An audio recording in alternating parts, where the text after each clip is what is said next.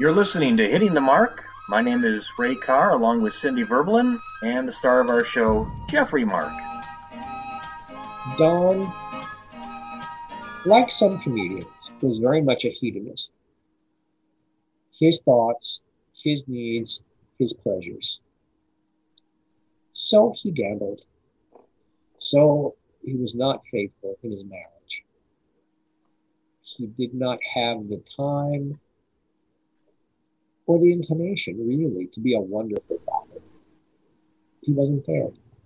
This is a story he told me that I think is very revealing about who he was as a person and as a family man. Don got caught cheating. And to mollify his wife, because he didn't want to lose the marriage, he loved his wife, planned at her request, like a tour of Europe or a trip around the world, something of that grand of a nature, first class accommodations, first class travel, first class food, and a mink coat.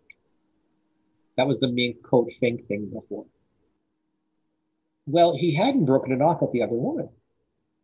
And he made the mistake of telling her what the price was to pay for the relationship, what he was spending to keep both his wife and his girlfriend. And the girlfriend said, yeah, well, now you got to do the same thing for me. Now, other men might have said no.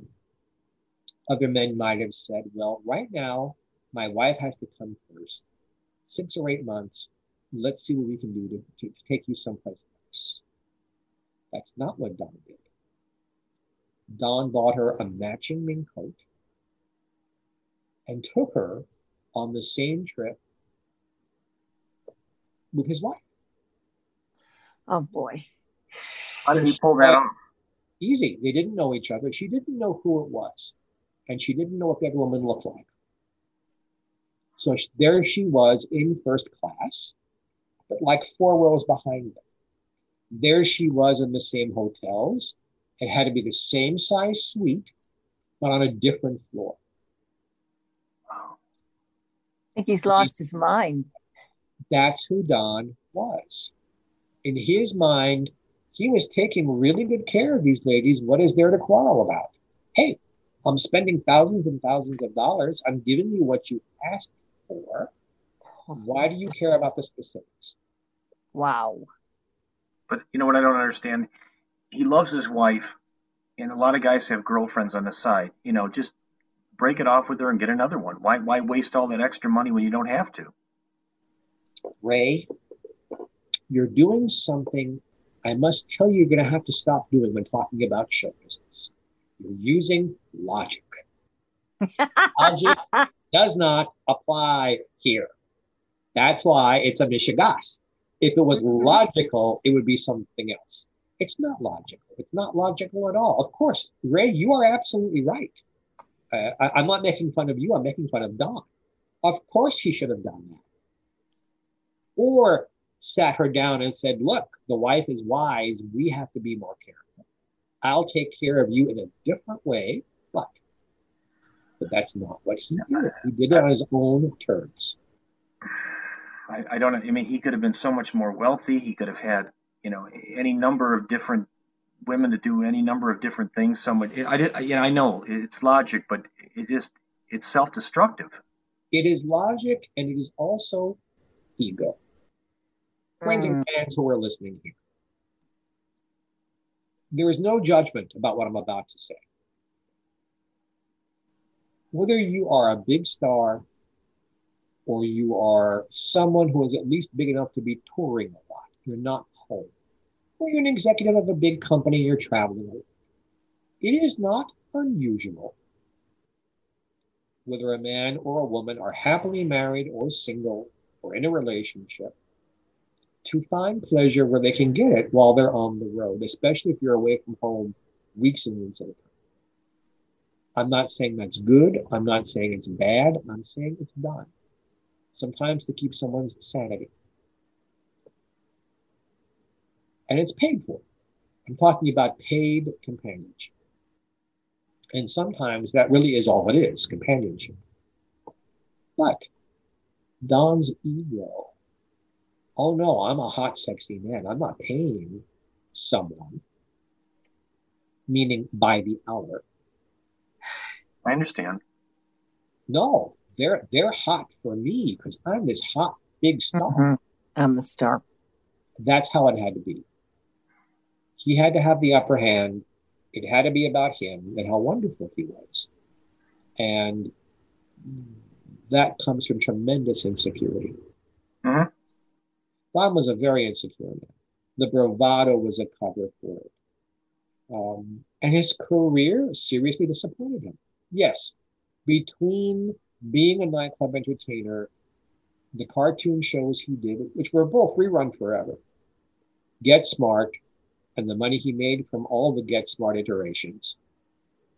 He did a syndicated screen test show for a couple of seasons in the 70s. And he did a couple other series that just didn't work. They were short-lived. But he made enough money to be very financially comfortable. But egotistically, he could not understand why he was not a superstar. He could not understand why he could not keep the level of stardom he had during the Get Smart years all through his career and make it even larger. You know, there's a paradigm for comedians. Bob Hope, George Burns, Lucille Ball, Betty White. People who become more than just stars. At one time, we might have used the word superstar or icon, legend. And then there are the people who are, but are still well thought of. He didn't understand why he could not become a legend. And I've heard the same talk from Shelley Berman, from Jack Carter. It's the same mindset. I have the talent, the intellect, and the drive to be a legend. I deserve it. Why aren't I being a legend? And it makes them miserable. Rather than saying, good heavens, 10,000 people try to do this every year, 9,950 of them never work, and I became a star, good for me, hip, hip, hooray, you know, go, go, gadget, ego. No, they only see what they don't have and how someone else has it better. And if that's your point of view in life, you're going to walk through life very, very disappointed. Yeah, you know, you have health. People admire you. They remember you. A lot comes with huge fame, and some people just are not equipped to handle it. And I think that's what happens sometimes. Plus, he had a gambling problem, from what I remember reading. Yes, yes. So all of that put together, and Don was a very stubborn man. He was not a producer of Get Smart, but he had points in it. So its money was very important to him. On this set, he could be a very hard taskmaster. If anyone was wasting time, he'd yell, "We're wasting time. You're taking money out of my pocket. Stop it. Get to work, get to work, get to work, get to work." There are wonderful outtakes. He at one point was very close friends with Don Rickles and had Rickles on the show. And the outtakes, when Rickles realized what a tight ass he was being and how seriously he was taking himself, well, of course, all Don did was ruin one take after another just to avoid him. They're very funny to watch because although Don sometimes catches himself and laughs, because Rickles is so funny, but sometimes he is truly angry and truly yelling, and Rickles is just sitting there with a big Cheshire grin on his face, like, yeah, you're counting your pennies? Well, I'm going to fix that. It was a very strange thing to watch. Don, we talk about how he ended. After his daughter died, not that they were awfully close, but it hit him hard. Mortality hit him hard to lose one of your own children. And he felt very guilty that he had not been there for her. There are stories about the faux pas he said at her funeral. I wasn't there. I was told. He got up and looked around this chapel filled with people. Like, I had no idea my daughter knew so many people or was so popular. It wasn't said in Reverence. absolute reverence. That's a good word. It was said like he truly had no idea because he didn't spend that much time. That set people off. So Don's health spiraled very strangely, and its stubbornness. You talk about repeating the same mistake twice. Don, and I'm forgetting the exact sequence here. I was there for it, but I'm forgetting the exact sequence. Either he'd gotten ill with something and had gone into the motion picture home, or had gotten ill and had been in the hospital. But either way, he was having his house redone a little bit. When he got out of wherever he had been, he booked a suite in the Beverly Hilton Hotel. Beverly Hilton, at least in the kind of suites that he would take, had beautiful marble bathrooms, marble floors and marble everything.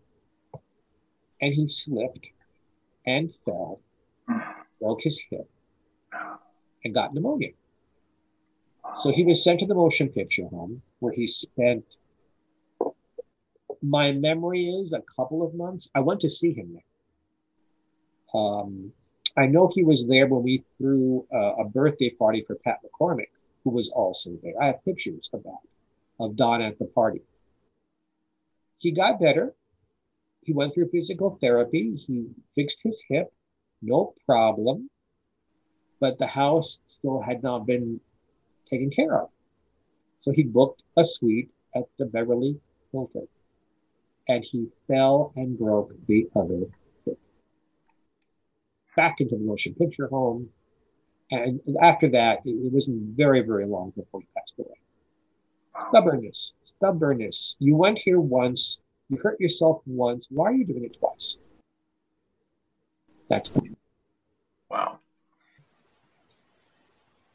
This is Hitting the Mark. I am Cindy Verbalin with Ray Carr and our star, the Mark, Jeffrey Mark.